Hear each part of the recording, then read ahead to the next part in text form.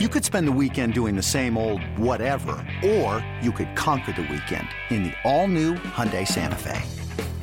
Visit HyundaiUSA.com for more details. Hyundai, there's joy in every journey.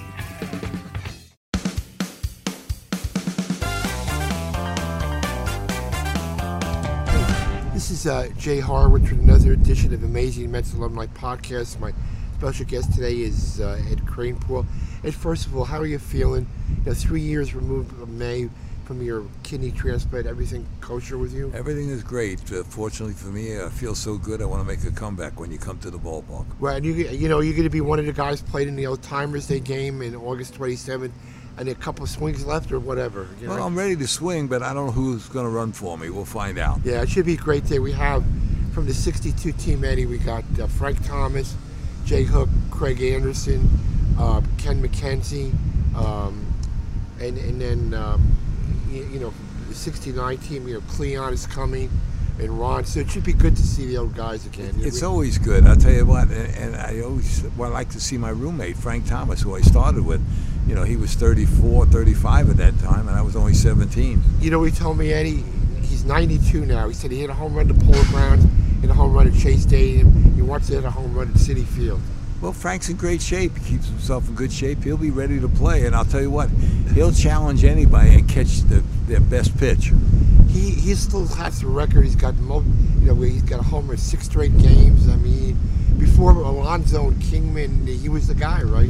He was a good home run hitter with Pittsburgh, and he came to the Mets. He was the first big name that could hit some home runs. I think he hit 34 the first year, and he was my roommate, and he took good care of me. And do you think you're the last of a dying breed? When I meant you spent 62 to 79 with the Mets with one club.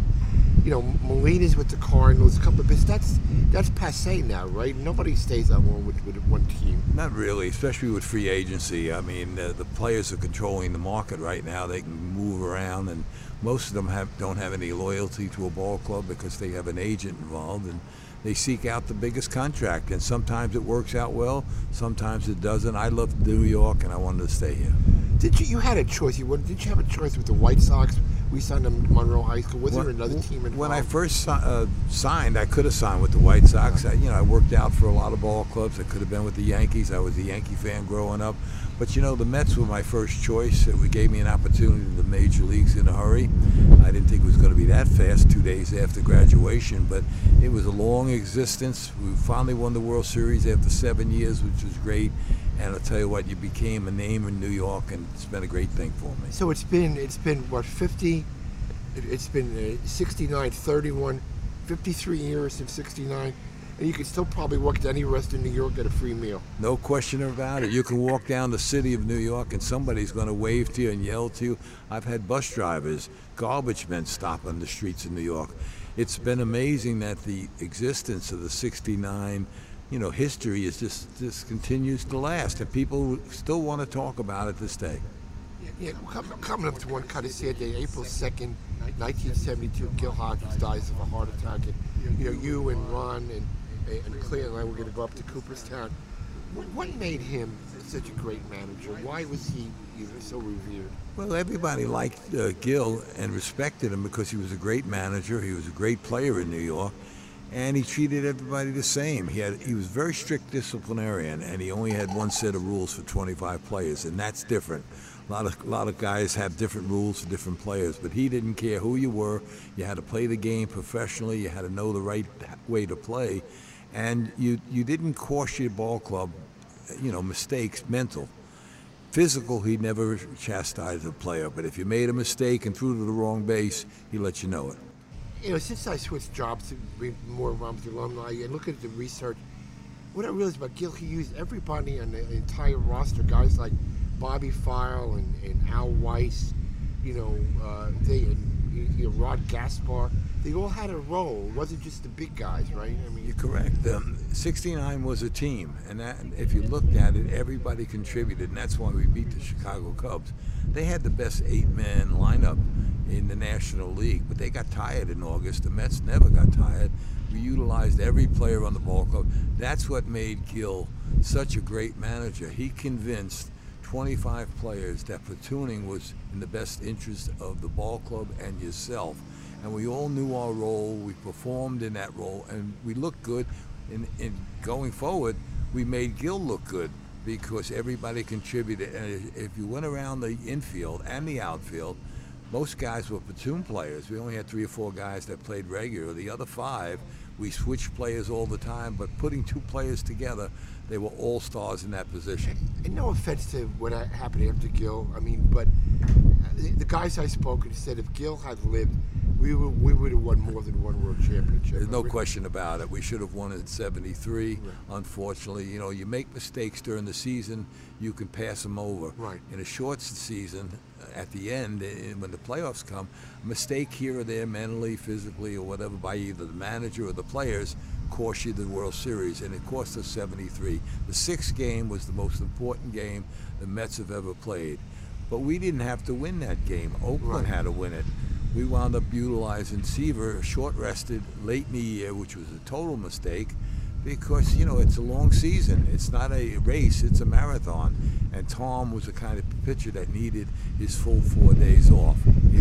It's blazing hot outside. You get in your car to turn on the AC to get cold air pumping, but it blows hot air out. This issue is commonly caused by low refrigerant due to leaks in the AC system. You want an easy, all-in-one solution that will restore the cold air in no time. AC Pro Recharge Kits make restoring cold air easy for even those with zero DIY experience in less than 10 minutes. Save time and money versus going to a shop by picking up an AC Pro Recharge Kit today. Be a pro with AC Pro. In a good time than a bad time, but how did you put up with 5 of the first 7 years, 100 games and losses? It had to be tough in August going to the ballpark those days, right? August, that would be late. We never got to the ballpark. At the All-Star break, we'd be eliminated, really. And it was terrible. It's very tough to play that way on a bad ball club. It's so much easier to play on a good ball club with good players surrounding you and having a good team and having a reason to go to the ballpark. And 69 was so much fun. 73 was great because we were typical, but we all got healthy. There were a lot of injuries in 73, but we platooned, we made it through, and we played great baseball coming down the stretch. It's the one thing that you want to play when you're playing in the Major Leagues for is the World Series. Tell me about that. You got to Tug McGraw's, you got to believe. Heard a couple of different stories. One, some people thought he was mocking them, Donald Grant, and I think were you the one you made him kind of apologize for that? I did, because I was the one that there was the player rep of the ball club, and I knew Mr. Grant for a long time, starting in '62, and he was a real businessman, very professional in what he did, and he gave us an incentive street talking in the ballpark, and Tug started screaming. He was very vocal, Tug, and had a lot of fun playing the game of baseball, but I saw Donald Grant as he was making a speech to the ball club.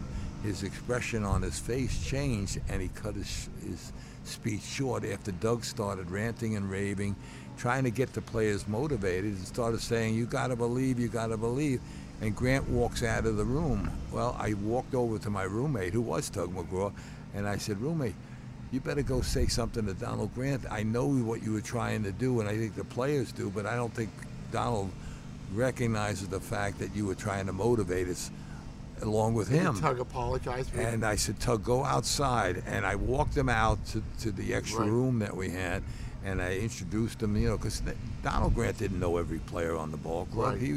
He was the president and ran the ball club. And Tug went up to him and started to talk to him, and they shook hands, and then he came back into the room, both of them together, and they had a smile on their face. But I think going out, I think Tug was going to another ball club at that time of the year. Yeah. So, Eddie, the first part, you have a lot of great historical events involving the '69 team. On April 15th, unveil the Tom Seaver statue. What did it mean to the Mets? Did you know when Tom came on the scene in '67 what was going to transpire? I mean, was it early to tell what he was going to be like? Well, we knew we had something special because he was very professional in the way he approached pitching. On the day he pitched, he stayed to himself. He looked over the rosters of the other ball club, and he was really pitching the ball game by himself and mentally getting himself prepared. But when he first started, he went to the minor leagues, and he won a couple of games. But his first year, I think he won 16 games in New York. But every game, we were in the ball game. He held himself. He never got knocked out. He never lost his composure on the field. We knew he had something special. That was the best draft the Mets ever made, and they were very fortunate to pick him, from a couple of ball clubs. It was a special draft, and we selected him, and we knew we had a star. Is it one game in '60s? Is it one game that you remember? Was it the Black Cat game? The game when Koosman, I think, threw at Ron Santo after A.G. got hit. Was there one game that stands out in your memory before the playoffs started? Well, I think the second game in the Chicago series, in the middle of the season when we beat him the first game, we beat Fergie Jenkins, and then he pitched a near-perfect game. He was dominating that ball game, and when Seaver had it early on, and was striking out people, you're in for something special because his control was so good. He commanded the game, and he did it many, many times. You go on the field and you see Seaver, this is going to be something special. We saw the San Diego game, I think it was. He struck out 19. Did you play that? I played in that ball game. He struck out the last, I think, 9 or 10. And somebody just recently, they did they said tied it, but they didn't tie Tom Seaver, and I'm going to tell you why. The press doesn't write the story like it should be. Seaver struck out those guys in the last 3 innings of the ball game, not the first 3 when you're at the strongest. Right. So when you're facing a guy the 4th time around and you can strike him out and command the game in the 6th, 7th, 8th, and 9th game, that means something. Just check the records today. Pitchers don't go 5 innings, and they think it's a great ball game. Seaver would be mad at himself if he didn't go into the 9th inning. Tell me about when Nolan Ryan, he was with you guys. Gil used him like as a spot starter and out of the bullpen. Could you envision what was going to take? 7 no-hitters, I think, after that. Well, the thing that you had to worry about with Nolan is what kind of control he was taking onto the mound. He could be great, or he could really struggle, and it was tough to play behind Nolan. Seaver was a pleasure to play behind him. The game was fast. He got the ball, he threw it, he got people out. Nolan was 3-2 on every hitter, walked a few guys, struck a couple of guys out.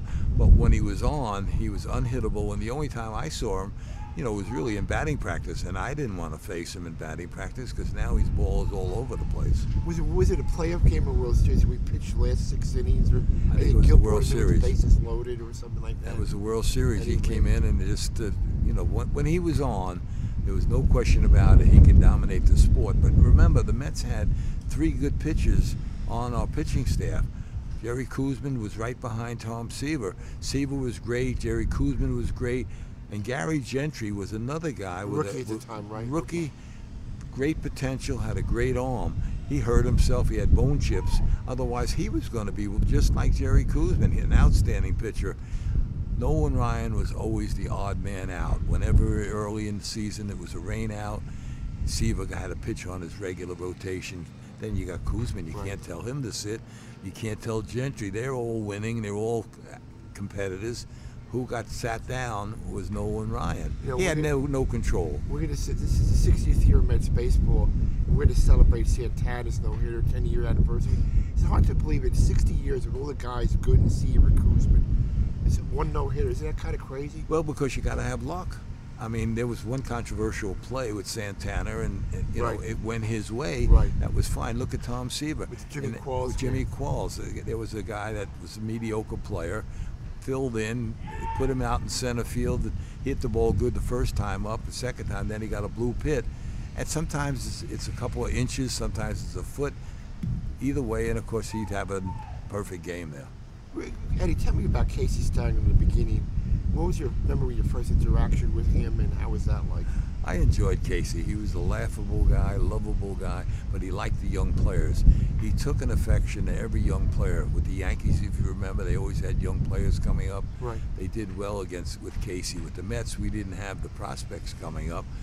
We had myself, was really the first minor league guy that came up, young kid. I was 17, and he made me sit alongside of him. He'd always be talking baseball. He'd be the first guy to the ballpark, the last guy to leave, and he wanted you to get better. So he tried to make me better by working with me. He had Gil Hodges tutor me at first base, and by getting me in the ball games in '62 when I was 17, he didn't throw me out there to the wolves. He let me play the 8th and 9th inning of certain ball games for defense, took Gil out and put me in. And then when it was time to play, he told me 2 days ahead of time, I'm going to play you a game on Saturday against the Chicago Cubs. Be ready. And that's the way he was. He wanted the young players to look good. Did you think, I know Gil was always a player just for a year or two, did you think he would become a manager back then? Well, you don't know, because I was so young. It was tough for me to, fraternize with all the guys. I mean, I didn't go out with them, I couldn't socialize with them, so I was a lone wolf. But Gil was a great baseball player, and he was a great man. He became a good manager, but he was a human being.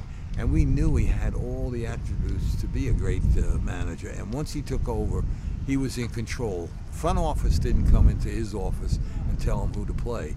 He made that lineup up by the time he got to the ballpark, and he convinced players to do certain things, even though we weren't all in favor of it in the beginning. When you win, everything changes. This episode is brought to you by Progressive Insurance. Whether you love true crime or comedy, celebrity interviews or news, you call the shots on what's in your podcast queue. And guess what? Now you can call them on your auto insurance too, with the Name Your Price tool from Progressive. It works just the way it sounds. You tell Progressive how much you want to pay for car insurance, and they'll show you coverage options that fit your budget. Get your quote today at Progressive.com to join the over 28 million drivers who trust Progressive. Progressive Casualty Insurance Company and Affiliates. Price and coverage match limited by state law. And you're looking forward to going up to Cooperstown in July? I'm looking forward because he's finally getting the tribute that he deserved. He was a good player, and when you check the records, he should have been in based on that record early on. Right. Then later on, the Veterans Committee puts him in. He deserves it, and he would have been a class manager. He was on 35 straight ballots before he got in. That's a long time, and he has more votes than anybody, I guess. Yeah, I'm happy for Joan. His wife is still alive, 95 years old, and his kids are going to be there on the Saturday. They're going to throw out the first pitch. So it's kind of, what I hear was a good man, he's a Marine, and a good. Everything about him was a class act, even though you had arguments with him. But he brought you into his office, and he learned from what he was talking about. When you made a mistake, he had you talk about it. He didn't talk about it. He said, "What'd you do wrong on the field?" And when you think about it, you knew why you were in the clubhouse with him. You admitted your mistake. You became a better player, and you know what? He dropped it in his office. That's the one thing I respected about him. He didn't go talking to the press about what you did wrong in the ball game. He protected his players. But that year in the playoffs, all the lefty guys beat the Braves. He hit 3 Braves, and he didn't play that much in the World Series, right? Well, we didn't play in the World Series. Only played one game, all the lefties. We dominated the playoffs. We'd have lost the playoffs if the lefties don't come through, because the pitching was terrible. But they changed in the World Series. They pitched great. The right-handers played. They struggled. We played one ball game against Jim Palmer. We knocked him out and scored 5 runs. So the offense came back. You couldn't be too happy about that, right? Nobody was. None of the left-handers. I think Art Shamsky led the team in hitting in the playoffs. Hit over 500, and then he doesn't play in the World Series. But, of course, that was Gil Hodges convincing us. We got to the World Series platooning. We're going to finish. Look at Don Clendenin. He hits 3 home runs in the World Series. Okay, then they take him out against Jim Palmer. Now, he was on his way to be the MVP. I play against Jim Palmer. We hit a home run. So now the first base has 4 home runs. That's great. So every position was productive. Third base, you had Charles and Wayne Garrett. Second base, we had guys that filled in. Al Weiss, who didn't play much the whole season, hits a couple home runs in the World Series.